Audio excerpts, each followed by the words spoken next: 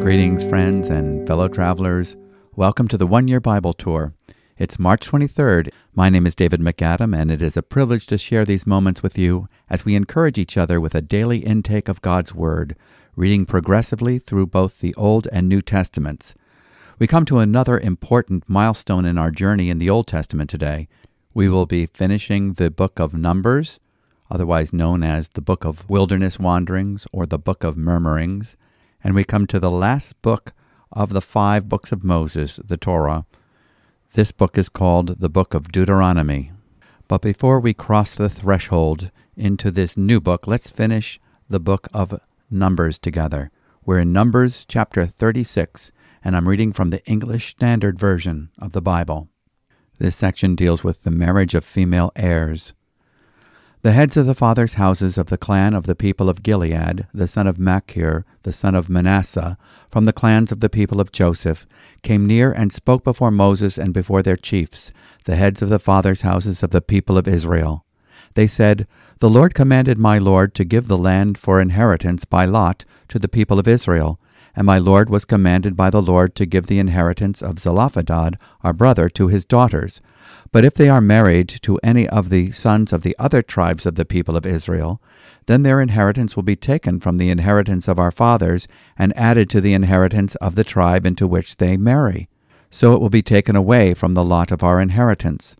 And when the Jubilee of the people of Israel comes, then the inheritance will be added to the inheritance of the tribe into which they marry, and their inheritance will be taken away from the inheritance of the tribe of our fathers." And Moses commanded the people of Israel according to the word of the Lord, saying, "The tribe of the people of Joseph is right. This is what the Lord commands concerning the daughters of Zelophehad. Let them marry whom they think best, only they shall marry within the clan of the tribe of their father. The inheritance of the people of Israel shall not be transferred from one tribe to another, for every one of the people of Israel shall hold on to the inheritance of the tribe of his fathers. And every daughter who possesses an inheritance in any tribe of the people of Israel shall be wife to one of the clan of the tribe of her father, so that every one of the people of Israel may possess the inheritance of his fathers. So no inheritance shall be transferred from one tribe to another, for each of the tribes of the people of Israel shall hold on to its own inheritance." The daughters of Zelophehad did as the Lord commanded Moses, for Mahlah, Tirzah, Hoglah, Milcah, and Noah, the daughters of Zelophehad, were married to sons of their father's brothers. They were married into the clans of the people of Manasseh, the son of Joseph, and their inheritance remained in the tribe of their father's clan. These are the commandments and the rules that the Lord commanded through Moses to the people of Israel in the plains of Moab by the Jordan at Jericho. This is the end of our reading from the book of Numbers, but we're going on to the book of Deuteronomy today, beginning with Deuteronomy chapter 1, the command to leave Horeb. Deuteronomy 1, verse 1. These are the words that Moses spoke to all Israel beyond the Jordan in the wilderness, in the Arabah, opposite Suf, between Paran and Tophel, Laban, Hazeroth, and Dizahab. It is 11 days' journey from Horeb by way of Mount Seir to Kadesh Barnea. In the 40th year, on the first day of the 11th month, Moses spoke to the people of Israel according to all that the Lord had given him in commandment to them, after he had defeated Sihon, the king of the Amorites, who lived in Heshbon, and Og, the king of Bashan, who lived in Ashtaroth and in Edrei. Beyond the Jordan, in the land of Moab, Moses undertook to explain this law, saying, "The Lord our God said to us in Horeb, 'You have stayed long enough at this mountain. Turn and take your journey, and go to the hill country of the Amorites, and to all their neighbors in the Arabah, in the hill country, and in the lowland, and in the Negeb, and by the sea coast, the land of the Canaanites and Lebanon, as far as the great river, the river Euphrates. See, I have set the land before you. Go in and take possession of the land that the Lord swore to your fathers, to Abraham, to Isaac, and to Jacob, to give to them and to their offspring after them. At that time I said to you, I am not able to bear you by myself. The Lord your God has multiplied you, and behold, you are today as numerous as the stars of heaven. May the Lord, the God of your fathers, make you 1,000 times as many as you are, and bless you as he has promised you. How can I bear by myself the weight and burden of you and your strife? Choose from your tribes wise, understanding, and experienced men, and I will appoint them as your heads. And you answered me, The thing that you have spoken is good for us to do. So I took the heads of your tribes, wise and experienced men, and set them as heads over you, commanders of thousands, commanders of hundreds, commanders of 50s, commanders of 10s, and officers throughout your tribes. And I charged your judges at that time, Hear the cases between your brothers, and judge righteously between a man and his brother, or the alien who is with him. You shall not be partial in judgment. You shall hear the small and the great alike. You shall not be intimidated by anyone, for the judgment is God's. And the case that is too hard for you, you shall bring to me, and I will hear it. And I commanded you at that time all the things that you should do. Then we set out from Horeb, and went through all that great and terrifying wilderness that you saw on the way to the hill country of the Amorites, as the Lord our God commanded us. And we came to Kadesh Barnea, and I said to you, You have come to the hill country of the Amorites, which the Lord our God is giving us. See, the Lord your God has set the land before you. Go up, take possession, as the Lord the God of your fathers has told you. Do not fear or be dismayed. Then all of you came near and said, Let us send men before us, that they may explore the land for us, and bring us word again of the way by which we must go up, and the cities into which we shall come. The thing seemed good to me, and I took 12 men from you, 1 man from each tribe. And they turned and went up into the hill country, and came to the valley of Eshcol, and spied it out. And they took in their hands some of the fruit of the land, and brought it down to us, and brought us word again, and said, It is a good land that the Lord our God is giving us. Yet you would not go up, but rebelled against the command of the Lord your God. And you murmured in your tents, and said, Because the Lord hated us, he brought us out of the land of Egypt, to give us into the hand of the Amorites, to destroy us. Where are we going up? Our brothers have made our hearts melt, saying, The people are greater and taller than we. The cities are great and fortified up to heaven. And besides, we have seen the sons of the Anakim there. Then I said to you, Do not be in dread or afraid of them. The Lord your God who goes before you will himself fight for you, just as he did for you in Egypt before your eyes, and in the wilderness where you have seen how the Lord your God carried you, as a man carries his son, all the way that you went until you came to this place. Yet in spite of this word, you did not believe the Lord your God, who went before you in the way to seek you out a place to pitch your tents, in fire by night and in the cloud by day, to show you by what way you should go. And the Lord heard your words and was angered, and he swore, Not one of these men of this evil generation shall see the good land that I swore to give to your fathers, except Caleb the son of Jephunneh. He shall see it, and to him and to his children I will give the land on which he has trodden, because he has wholly followed the Lord. Even with me the Lord was angry on your account, and said, You also shall not go in there. Joshua the son of Nun, who stands before you, he shall enter. Encourage him, for he shall cause Israel to inherit it.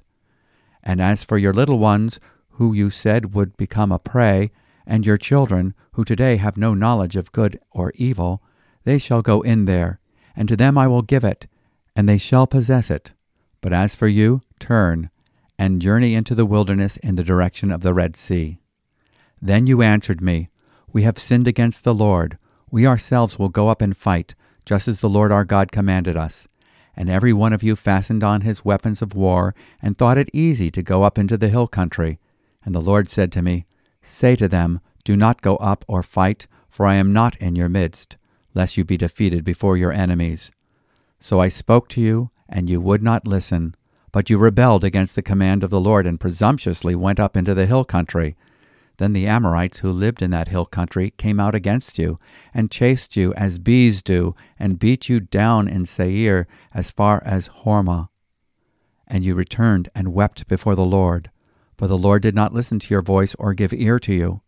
So you remained at Kadesh many days, the days that you remained there. This concludes today's reading from the book of Deuteronomy. Congratulations, everybody. We finished reading the book of Numbers, and we're in the book of Deuteronomy. We've read 4 of the 5 books of Moses, the Pentateuch. When we finish reading the book of Deuteronomy, we will have completed the Torah, the first part of the Tanakh, the Jewish scriptures. So well done, readers.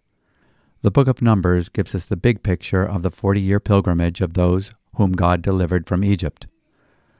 The New Testament author, Paul the Apostle, writes, "Now these things happened as examples for us." In 1 Corinthians chapter 10, verse 6, we receive instruction and warning from the example given from their journey, learning that God has our best interests in mind. He is sovereign and He is good, but His thoughts are not our thoughts and His ways are not our ways. He has a greater vision for humankind than we do. He has greater vision for humanity than the humanist. He does not bow to human opinion.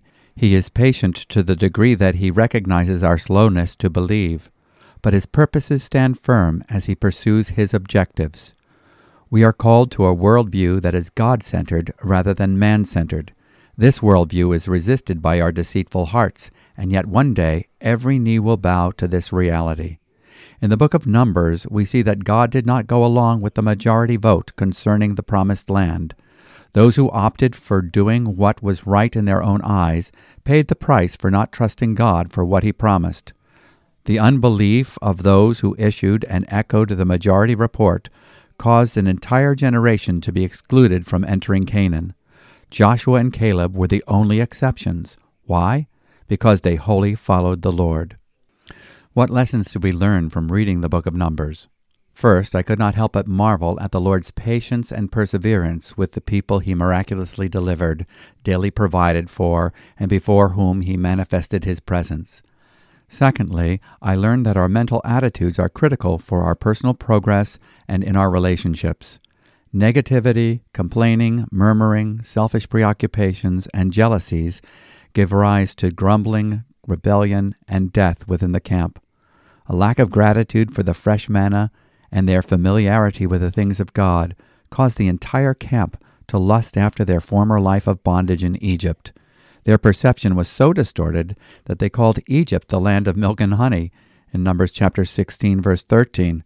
Have we lost a sense of wonder and thankfulness for God's blessings and presence among us, that we find ourselves lusting after and pursuing the vain glories and deceptive pleasures of our corrupted world system?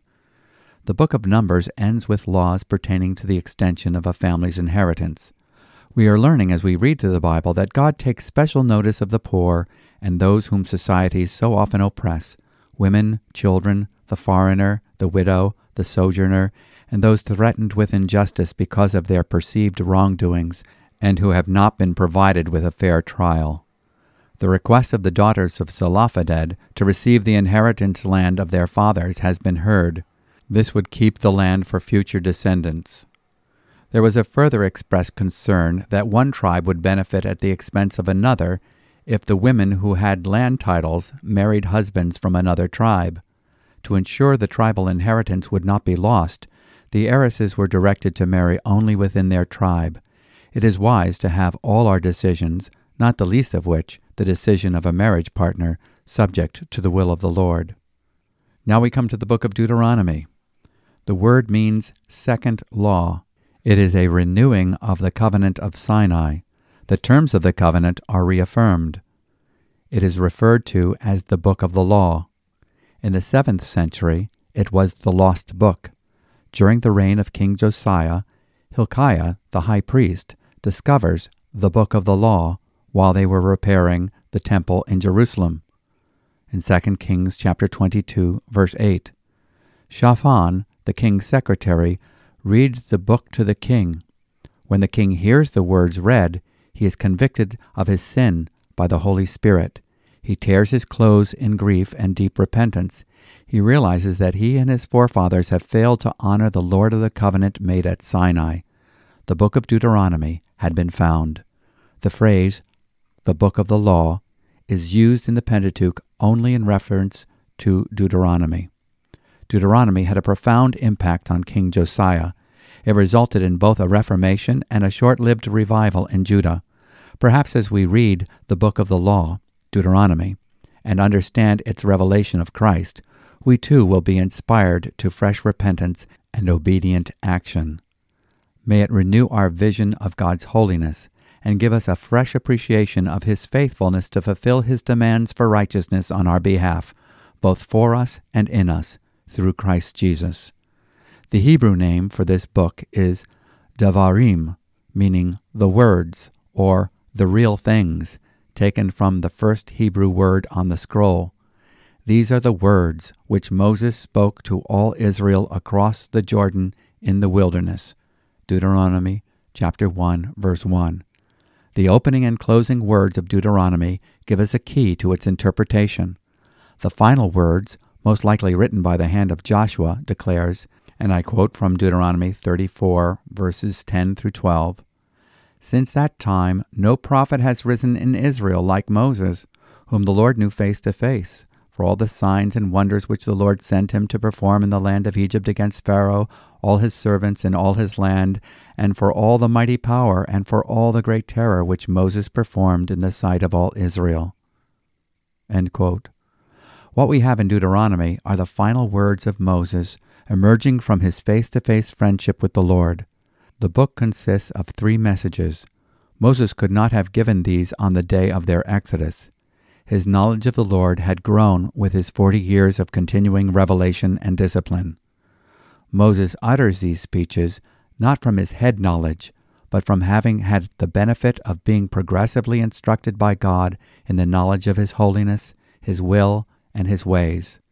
At the end of it all, Joshua could say of Moses, "Since that time no prophet has risen in Israel like Moses, whom the Lord knew face to face." The first speech recounts their history in the wilderness, Deuteronomy chapter 4, verses 1 through 43. The second speech expands on the ethical teaching of the 10 Commandments, otherwise known as the ethical Decalogue, in chapter 4, verses 44 through chapter 11, verse 32. The Deuteronomic Code, in Deuteronomy chapters 12 through 26, contains a series of commands, mitzvot, instructing them how to live in the promised land. Deuteronomy chapters 27 to 28 contains blessings upon the obedient and curses upon the disobedient. The third speech, Deuteronomy chapters 29 through 30, contains the renewal of the covenant that was made at Sinai. Moses appoints Joshua as his successor, who will lead them across the Jordan to conquer and settle the land of Canaan.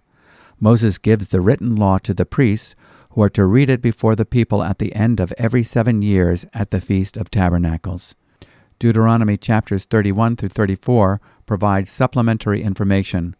The succession of Joshua in chapter 31, the song of Moses in chapter 32, the blessing of Moses in chapter 33, and the death of Moses in chapter 34. The events in the book of Deuteronomy take place within the last 2 weeks of the 11th month of the 40th year of desert wandering. The 12th month is spent mourning Moses, chapter 34, verse 8. They will enter the promised land on the 10th day of the first month of Nisan, in Joshua chapter 4, verse 19, of the 41st year after the Exodus. Moses' final speeches in Deuteronomy are essential. He is speaking to a new generation and is giving them necessary understanding of their history and how they are to meet the challenges of the future.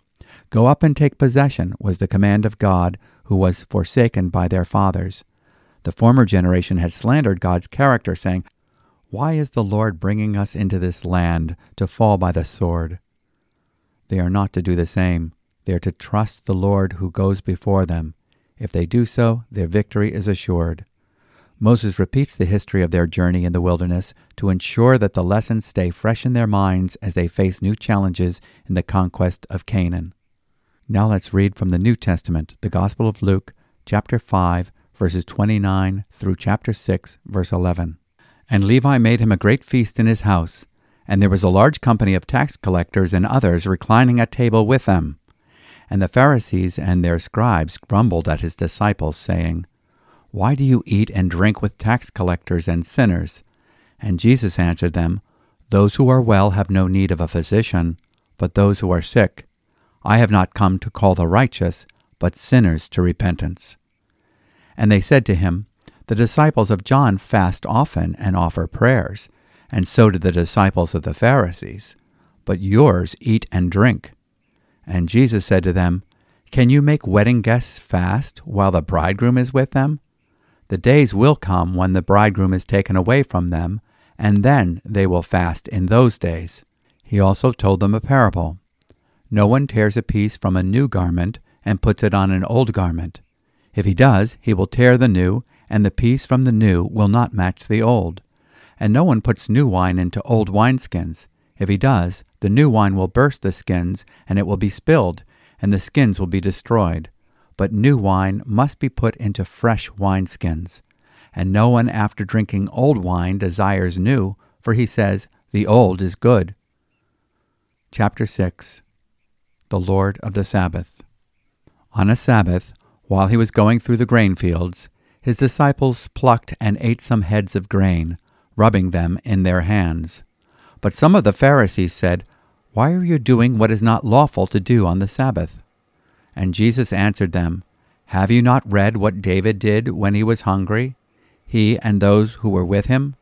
How he entered the house of God and took and ate the bread of the presence, which is not lawful for any but the priests to eat, and also gave it to those with him?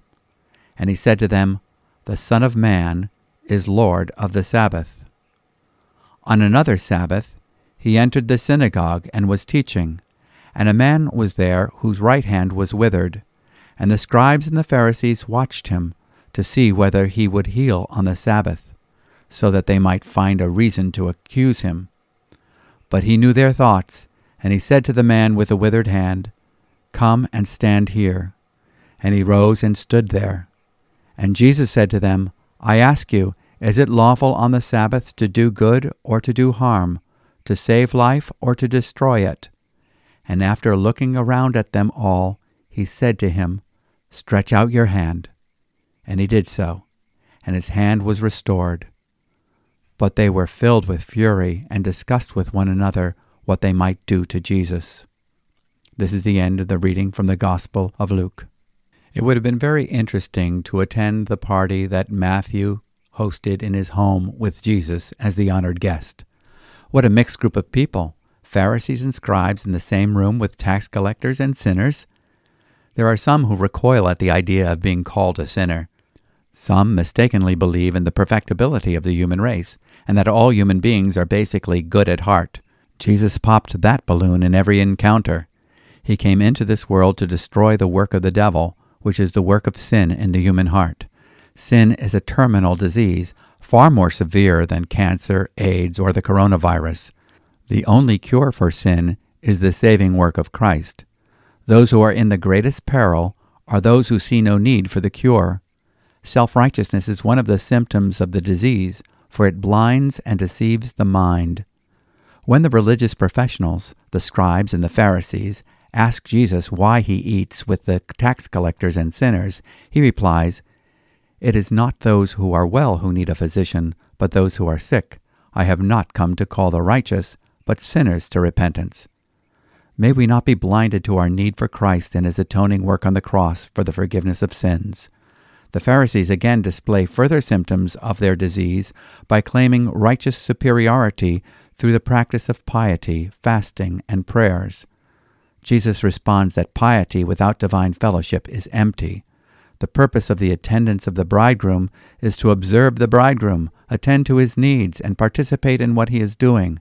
Jesus said you cannot give orders to the attendants of the bridegroom to fast when he is feasting, or to offer prayers of petitions when he is singing a song of joy. Jesus' reply shows how religious activities and practices of piety can be at cross purposes with God. Jesus, the heavenly bridegroom, calls us into a life of fellowship. There will be times of feasting and fasting. The governing factor is Jesus. It is not religious regulation, but divine fellowship with his presence, his life, his word, and his church that determines appropriate actions.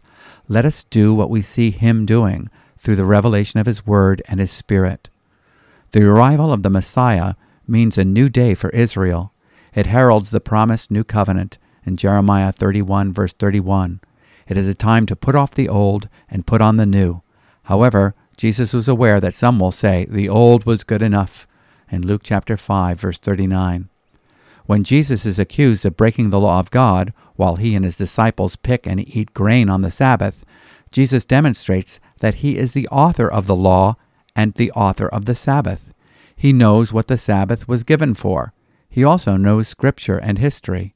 He cites the precedent of David when he was hungry, taking the consecrated showbread, which was lawfully only for the priests, and eating it with his friends, in 1 Samuel chapter 21, verse 6. David violated the letter of the law because he knew what the law was about. He was learning of the one who gave the law. He recognized the spirit of the law.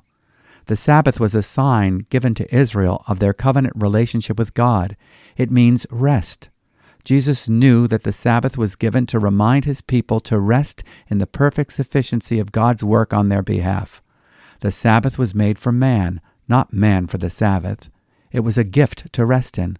The Sabbath is a reminder of God's rest in the sufficiency of the finished work of the first creation in Genesis chapter 2, verse 2.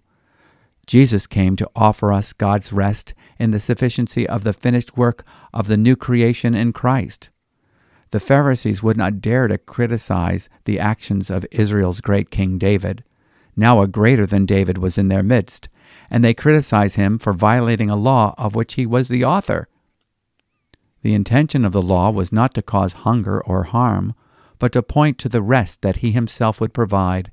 Is it any wonder that Jesus feeds and heals on the Sabbath?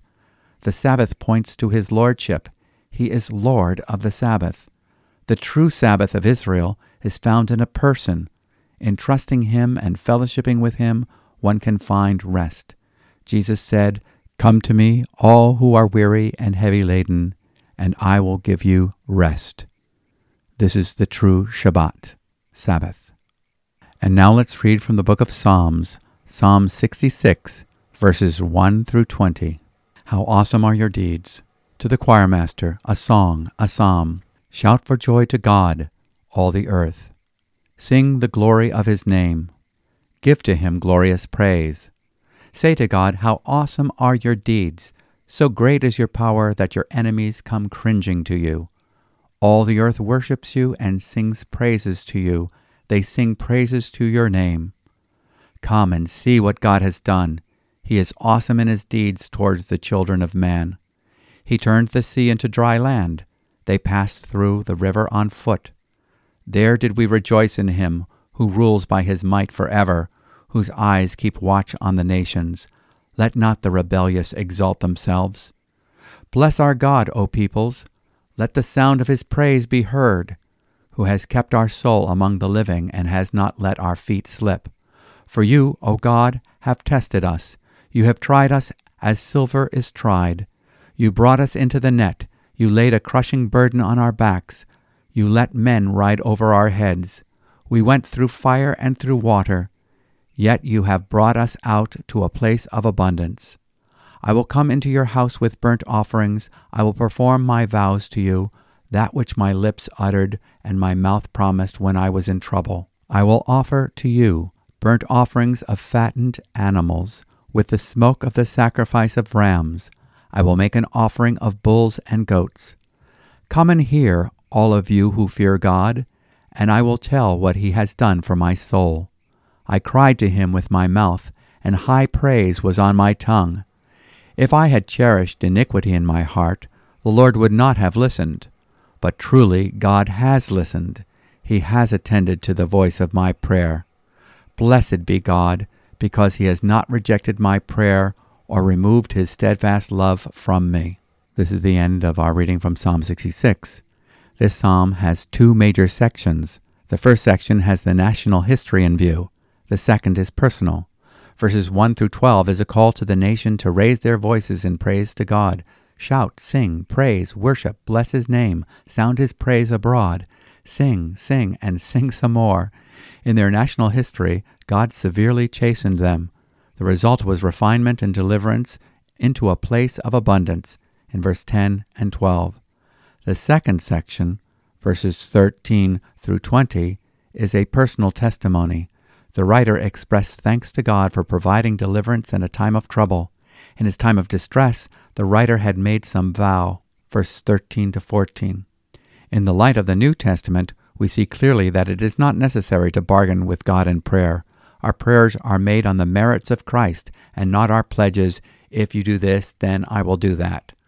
Prayer involves open and honest communication with God. Unconfessed sin hinders prayer. Therefore, confession should be a part of our prayer life. In 1 John chapter 1, verse 7 and verse 9. In verse 18 of Psalm 66, if I regard wickedness in my heart, the Lord will not hear. Vows are voluntary. If vows are made, they are to be kept. God is building our characters so that we become men and women who are true to our words. And now for today's proverb, Proverbs chapter 11, verses 24 to 26. It's a call to generosity.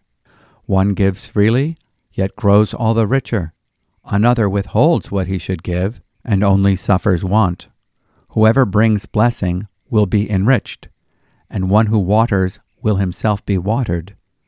The people curse him who holds back grain, but a blessing is on the head of him who sells it. These words from Proverbs remind us of Luke's Gospel, chapter 6, verse 38. Give, and it will be given to you. They will pour into your lap a good measure, pressed down, shaken together, and running over. For by your standard of measure it will be measured to you in return. Now let's pray. Father, we thank you for the revelation of your word, and that we can believe it and rest in it. We rest in the perfect provision of your Son. Help us to live in the light of all that he has accomplished on our behalf. We find our Sabbath rest in him. Holy Spirit, motivate us to be generous towards others, freely giving what we have freely received. Keep us from negative mental attitudes, familiarity, and complaining. Give us thankful hearts and the power for fruitful service. In Jesus' name, amen. Well, thank you for joining with us today. We look forward to seeing you tomorrow and continuing our Bible reading. If you have any questions or comments, we'd love to hear from you. Also, if you have any challenges in your habit of reading the Word of God, we hope that we can provide encouragement to you. More information and a written copy of today's commentary can be found on our website, newlife.org. Peace be with you.